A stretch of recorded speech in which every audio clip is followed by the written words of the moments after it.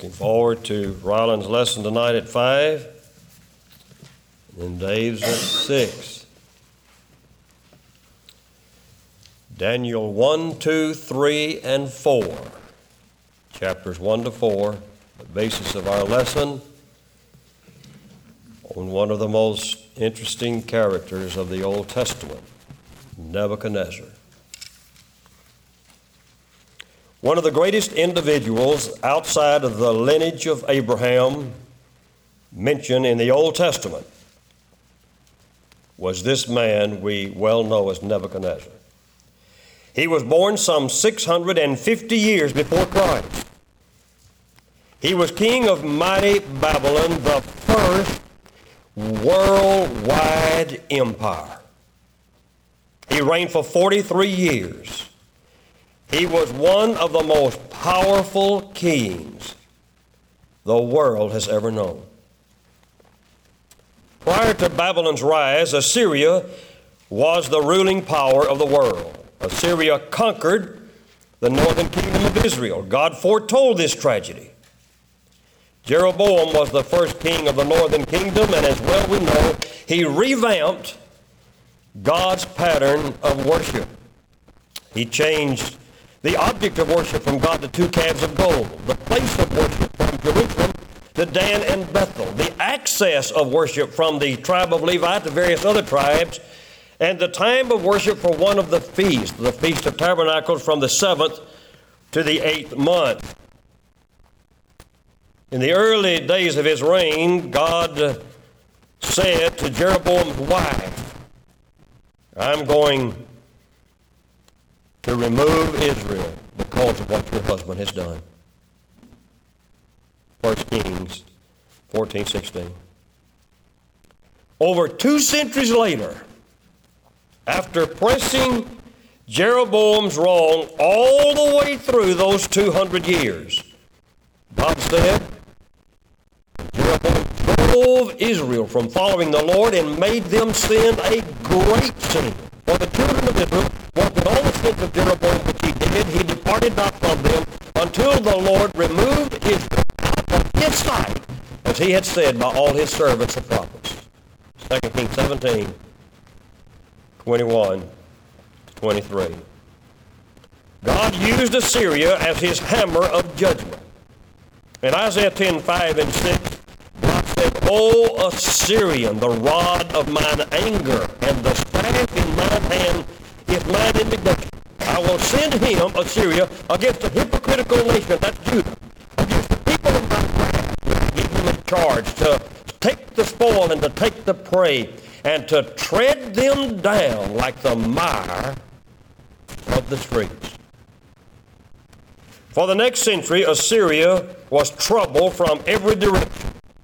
The Babylonians, the Elamites, the Medes, the Philistines, and the Egyptians. And yet they almost captured Jerusalem during this period of time.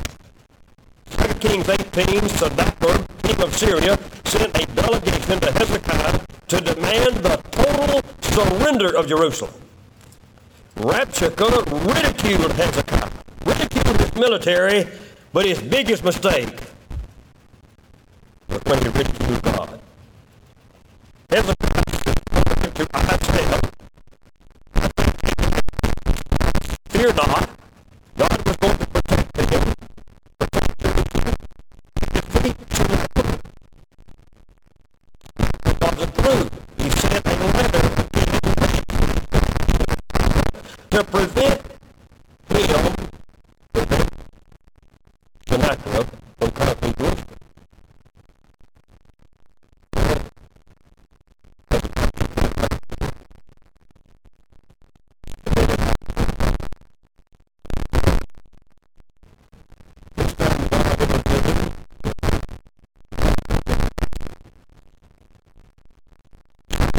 A coalition of the Babylonians and the Medes.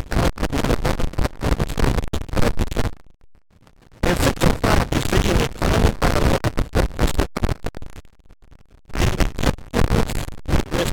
the Assyrian power and the king of Egypt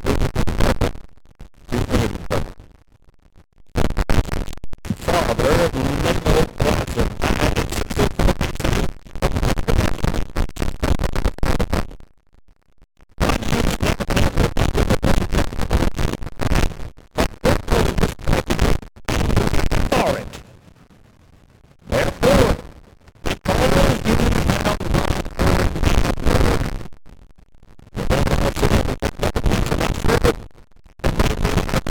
marching against all these places and against all these people round about.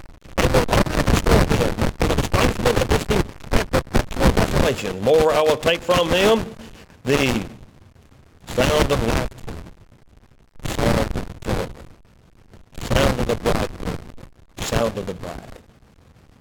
And these people will serve the king of Babylon suddenly. God foretold the tragedy of Judah under Nebuchadnezzar in Babylon for the reason they had not listened to his word. America stopped listening to God.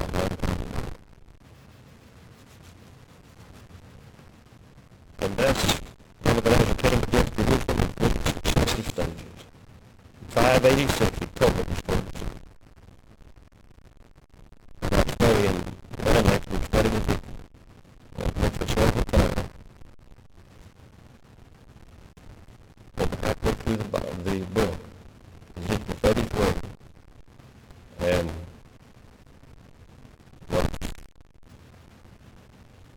the verse after that.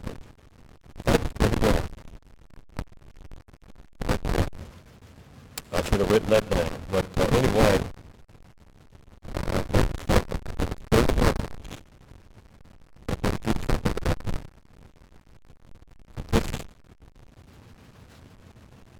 man had been involved in the destruction.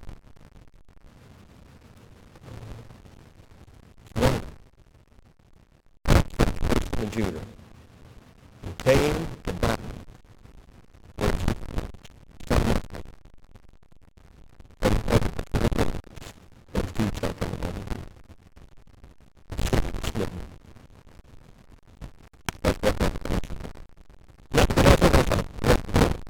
renovated and beautified Babylon and fortified it with giant walls.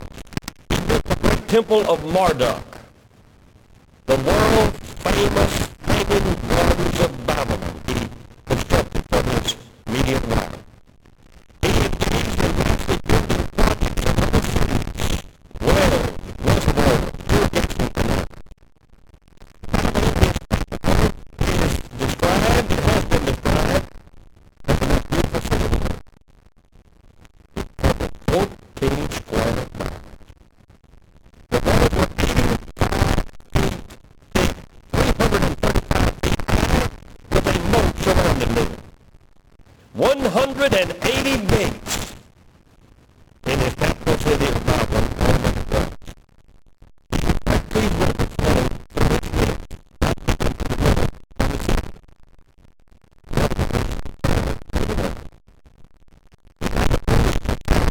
Ferryboats and tumbled under the river.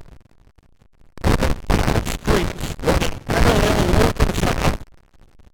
The city of another 25 running east and west.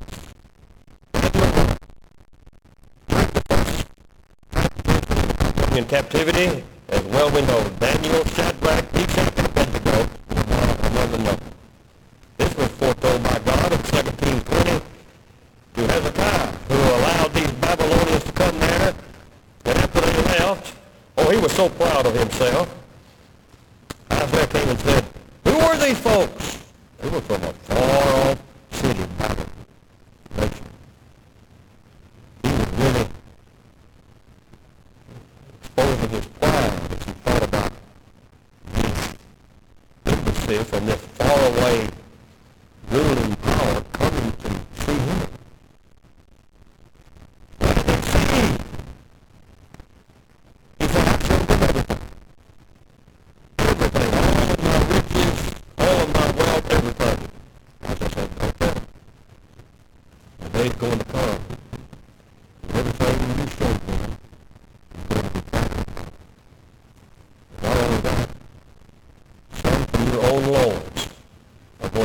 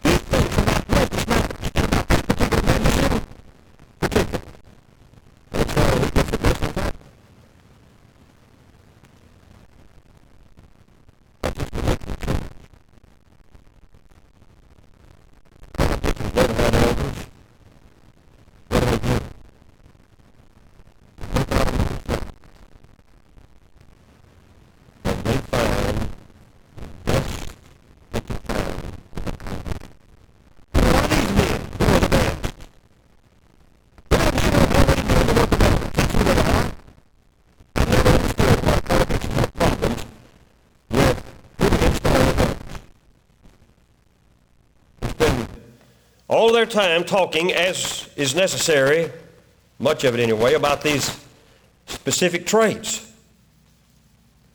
And then they often apply these traits to the best businessmen in the church and leaders in other such matters. And they overlook the very men who have been doing the work of elders all along the way.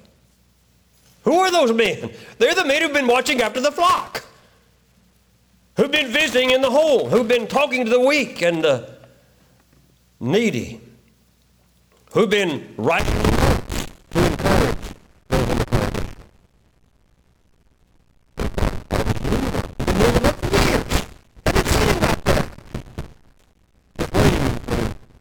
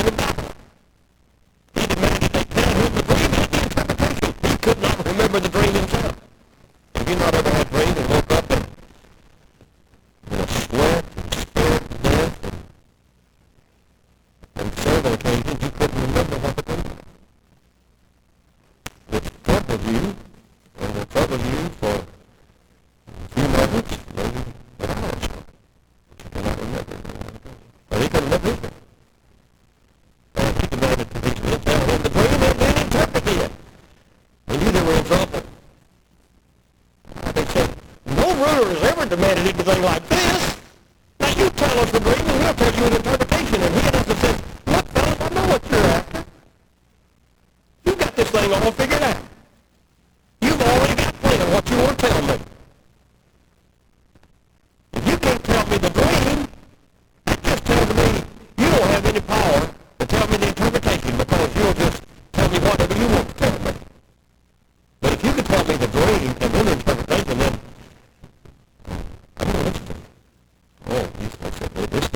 this is unheard of. He said, I'm going to kill him. He sent out a capital punishment decree throughout Babylon. I want all the wise men in Babylon slain. Well, Daniel intervenes. He goes to Arioch, the captain of the king's guard, who requested an audience for Nebuchadnezzar. He went to his three friends and he prayed for the matter. We've got to pray to God about this matter. God revealed to Daniel the dream and the interpretation. Nebuchadnezzar's dream is a great image. Head of gold represented Babylon. Chest and arms of silver represented the Medo-Persian Empire. Belly and thighs of brass represented the Grecian Empire. Legs of iron, part clay, represented the Roman Empire. Then there was a stone that was cut out of this mountain. It struck and destroyed the image. It became a great mountain filled with earth. That was the kingdom of God. And the days of these kings shall the God of heaven set up a kingdom which shall never be destroyed. And the kingdom shall not be left to other people, but it shall break in pieces and consume all those kingdoms, but it shall stand forever. That's the church that Jesus said I would build. And did build. The product of the gospel preaching, gospel obeying, that we talk about all the time here at those streets. Never fell in his face. He said, your God is God of gods and Lord of lords. He made him ruler over the province of Babylon, and he put his three friends into positions before him. What does this chapter tell us about Nebuchadnezzar? It tells us that he could be a tyrant, ruthless, wholly void of a particle of mercy. Only a tyrant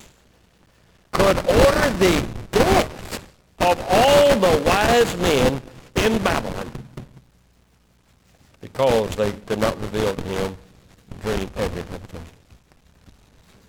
A heart void of mercy. But it also tells us that he could be capable of great humility. Here's the greatest, most powerful ruler on the face of the earth. And yet he's always faithful. And it tells us that Nebuchadnezzar's on the road to true conversion. Conversion is a process. It's not a one-act matter. It's not a one-moment experience. It's a process. He's on the road to conversion. Chapter 3, Nebuchadnezzar constructed an image of gold, 90 feet tall. He commanded all the rulers to assemble before this image. Shadrach, Meshach, and Abednego was in the number. Nebuchadnezzar said, when you hear the sound of all of these different types of musical instruments, you bow down and you worship this image that I created. Everybody did, but they didn't do it. Shadrach, Meshach, and Abednego. Somebody came and told Nebuchadnezzar. He was beyond furious. He was in a rage. He brought those men into his presence. Said, is this true what I hear of you? Do not bow down before this image that I have made? I'm going to give you one more opportunity. When you hear the sound of these trumpets and all these musical instruments again, I'm going to have my eyes on you. And if you don't bow down and worship like all these other people have done, I'm going to heat that furnace of fire 7 times hotter than I have heated it. I'm going to throw you gentlemen into that fire.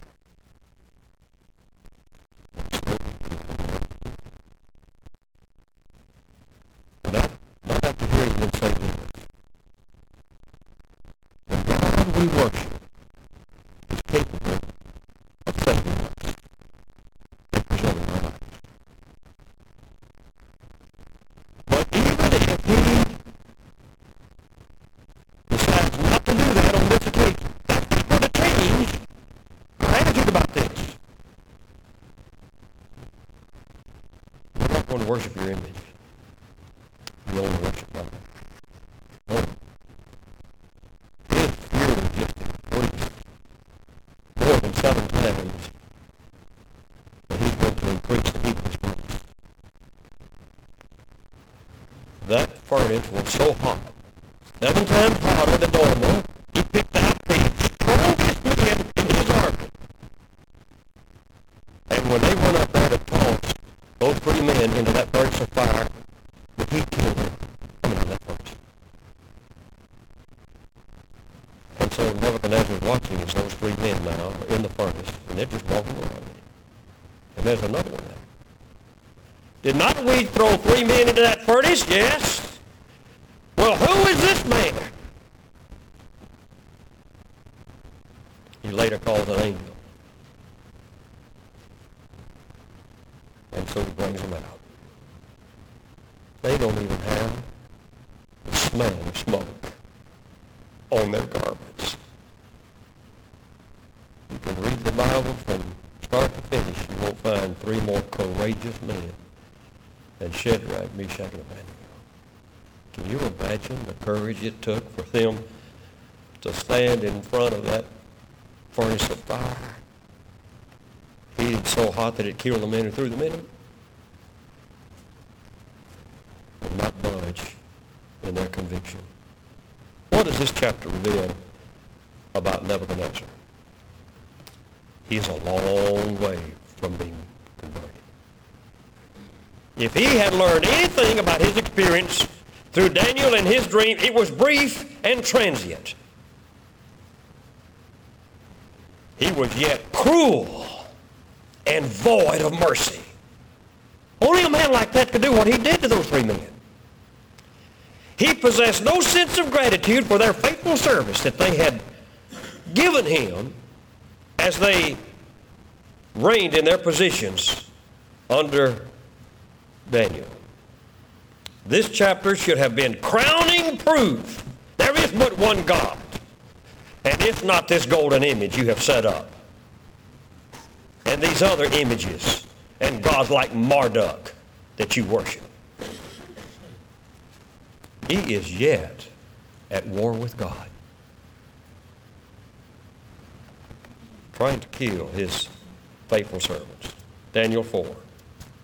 Nebuchadnezzar has a second dream sent from God. He dreams about this tree. I mean, this tree grows until it reaches heaven. It's seen throughout all of the earth. Beasts and birds enjoyed its shade and its fruit. But an angel descended and cut it down, cut the branches, shook the leaves, and scattered the fruit. But he said, leave the stump and the roots. Put a band of iron, of brass around it.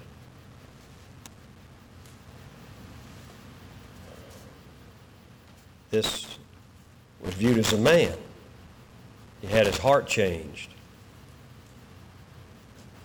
And he became like a beast for 7 times. When Daniel heard this dream, he was so troubled. He could not talk. He could not speak for an hour. This tree represented Nebuchadnezzar. He was going to be driven among men, eat grass like oxen. His hair would grow like eagle's feathers and his nails like eagle's claws. Daniel said, he didn't want to tell him. Didn't want to tell him. Nebuchadnezzar could see that he was troubled. He says, look, Daniel, just lay it out there. Tell me what it means. He said, your enemies will love to hear this dream, O king.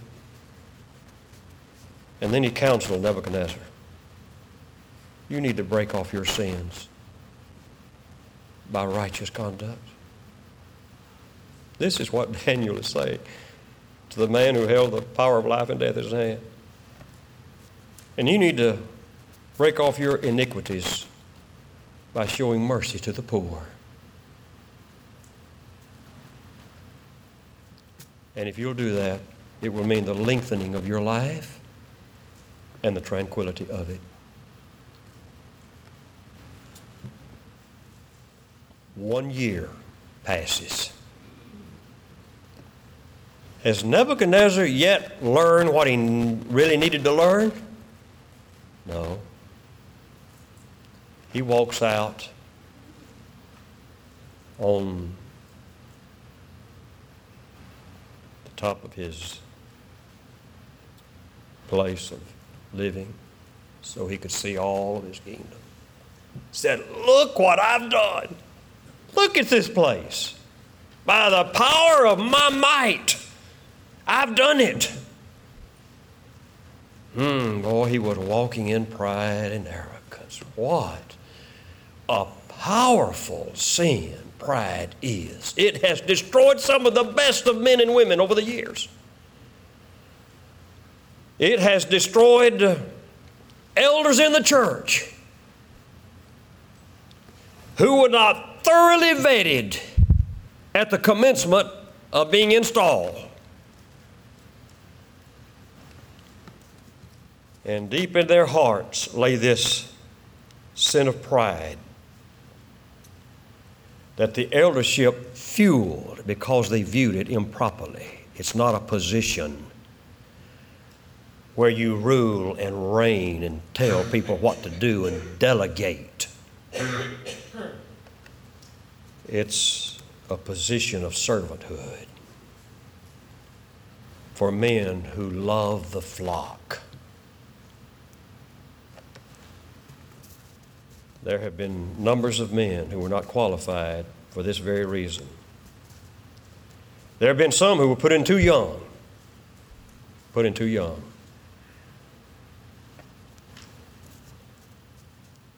There seems to be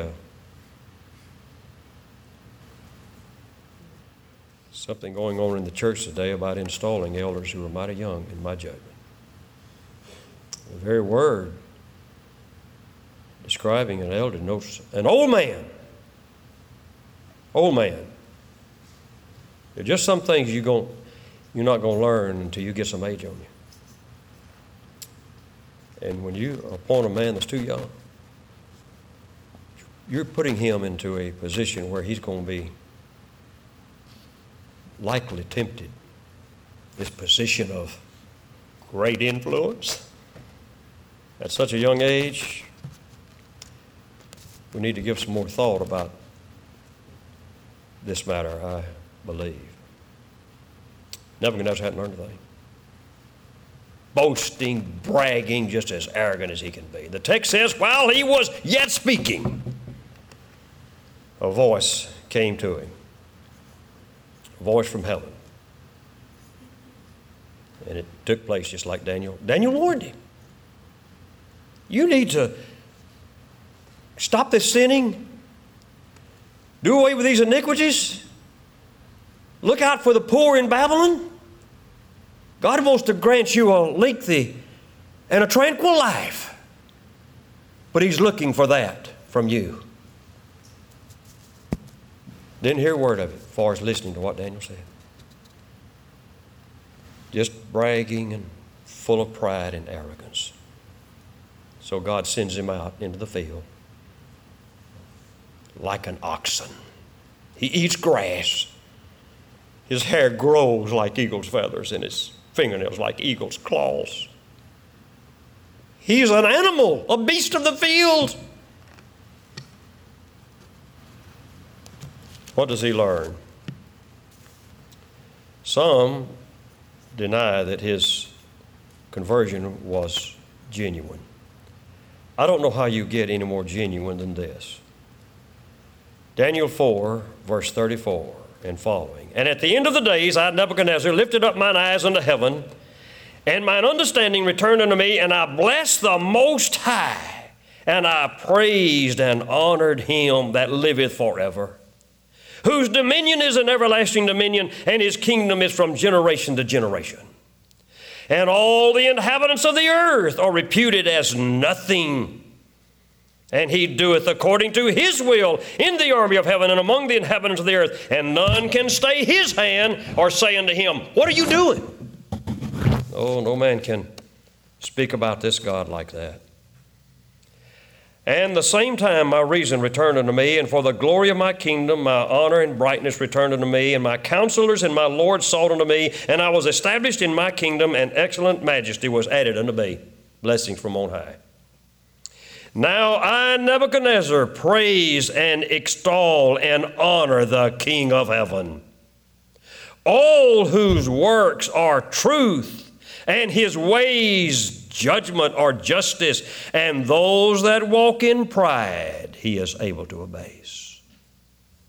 If that's not a confession of a truly converted man, I don't know what words you would have to resort to describe it. What does this chapter reveal about Nebuchadnezzar? The rocky journey of his faith. His great pride. Conversely, his humiliation and his faith ending in victory. There's no substitute for the obedience of faith that ends in victory.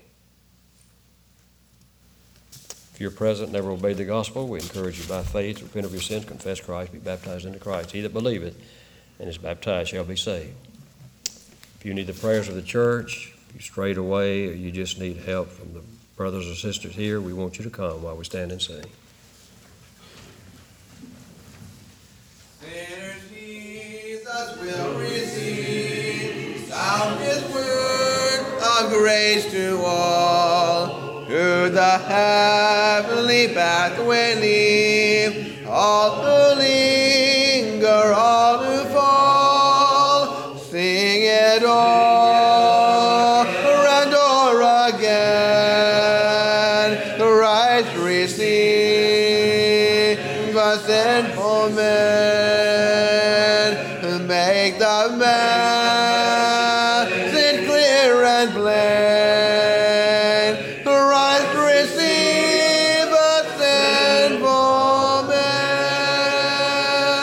Come and He will give you rest. Trust Him, for His word is plain. He will take the sinfulness. Christ receive a sinful man. Sing it all and o'er again. Christ receive a sinful man. Make the message clear and plain. Christ receive a sinful man. Christ receive a sinful man. Even me with all my sin, purged from every spot and stain. Kept with Him I enter in, sing it all and o'er again. Christ receive a sinful man. Make the message clear and plain. Christ receive a sinful man. We appreciate that lesson very much, Mr. Frank, and the preparation in it. So many lessons, endless lessons to be learned from God's Word. And we certainly appreciate those men who are presenting these to us. As was mentioned earlier, let's all make a great effort to be here at 5 o'clock for our training class, where Rylan will be teaching us God's Word. And then if there's time, there will be others who will be participating in leadership training as well. And then at 5:30, of course, our memorization class. That's beneficial to all who come. And then 6 o'clock, our worship hour. Let's sing one last song before we dismiss. Number 700. 700. Sounds like everybody's there but me.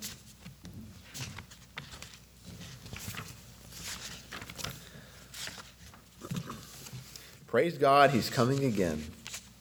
We'll sing just the first verse, and then we will be dismissed with a prayer.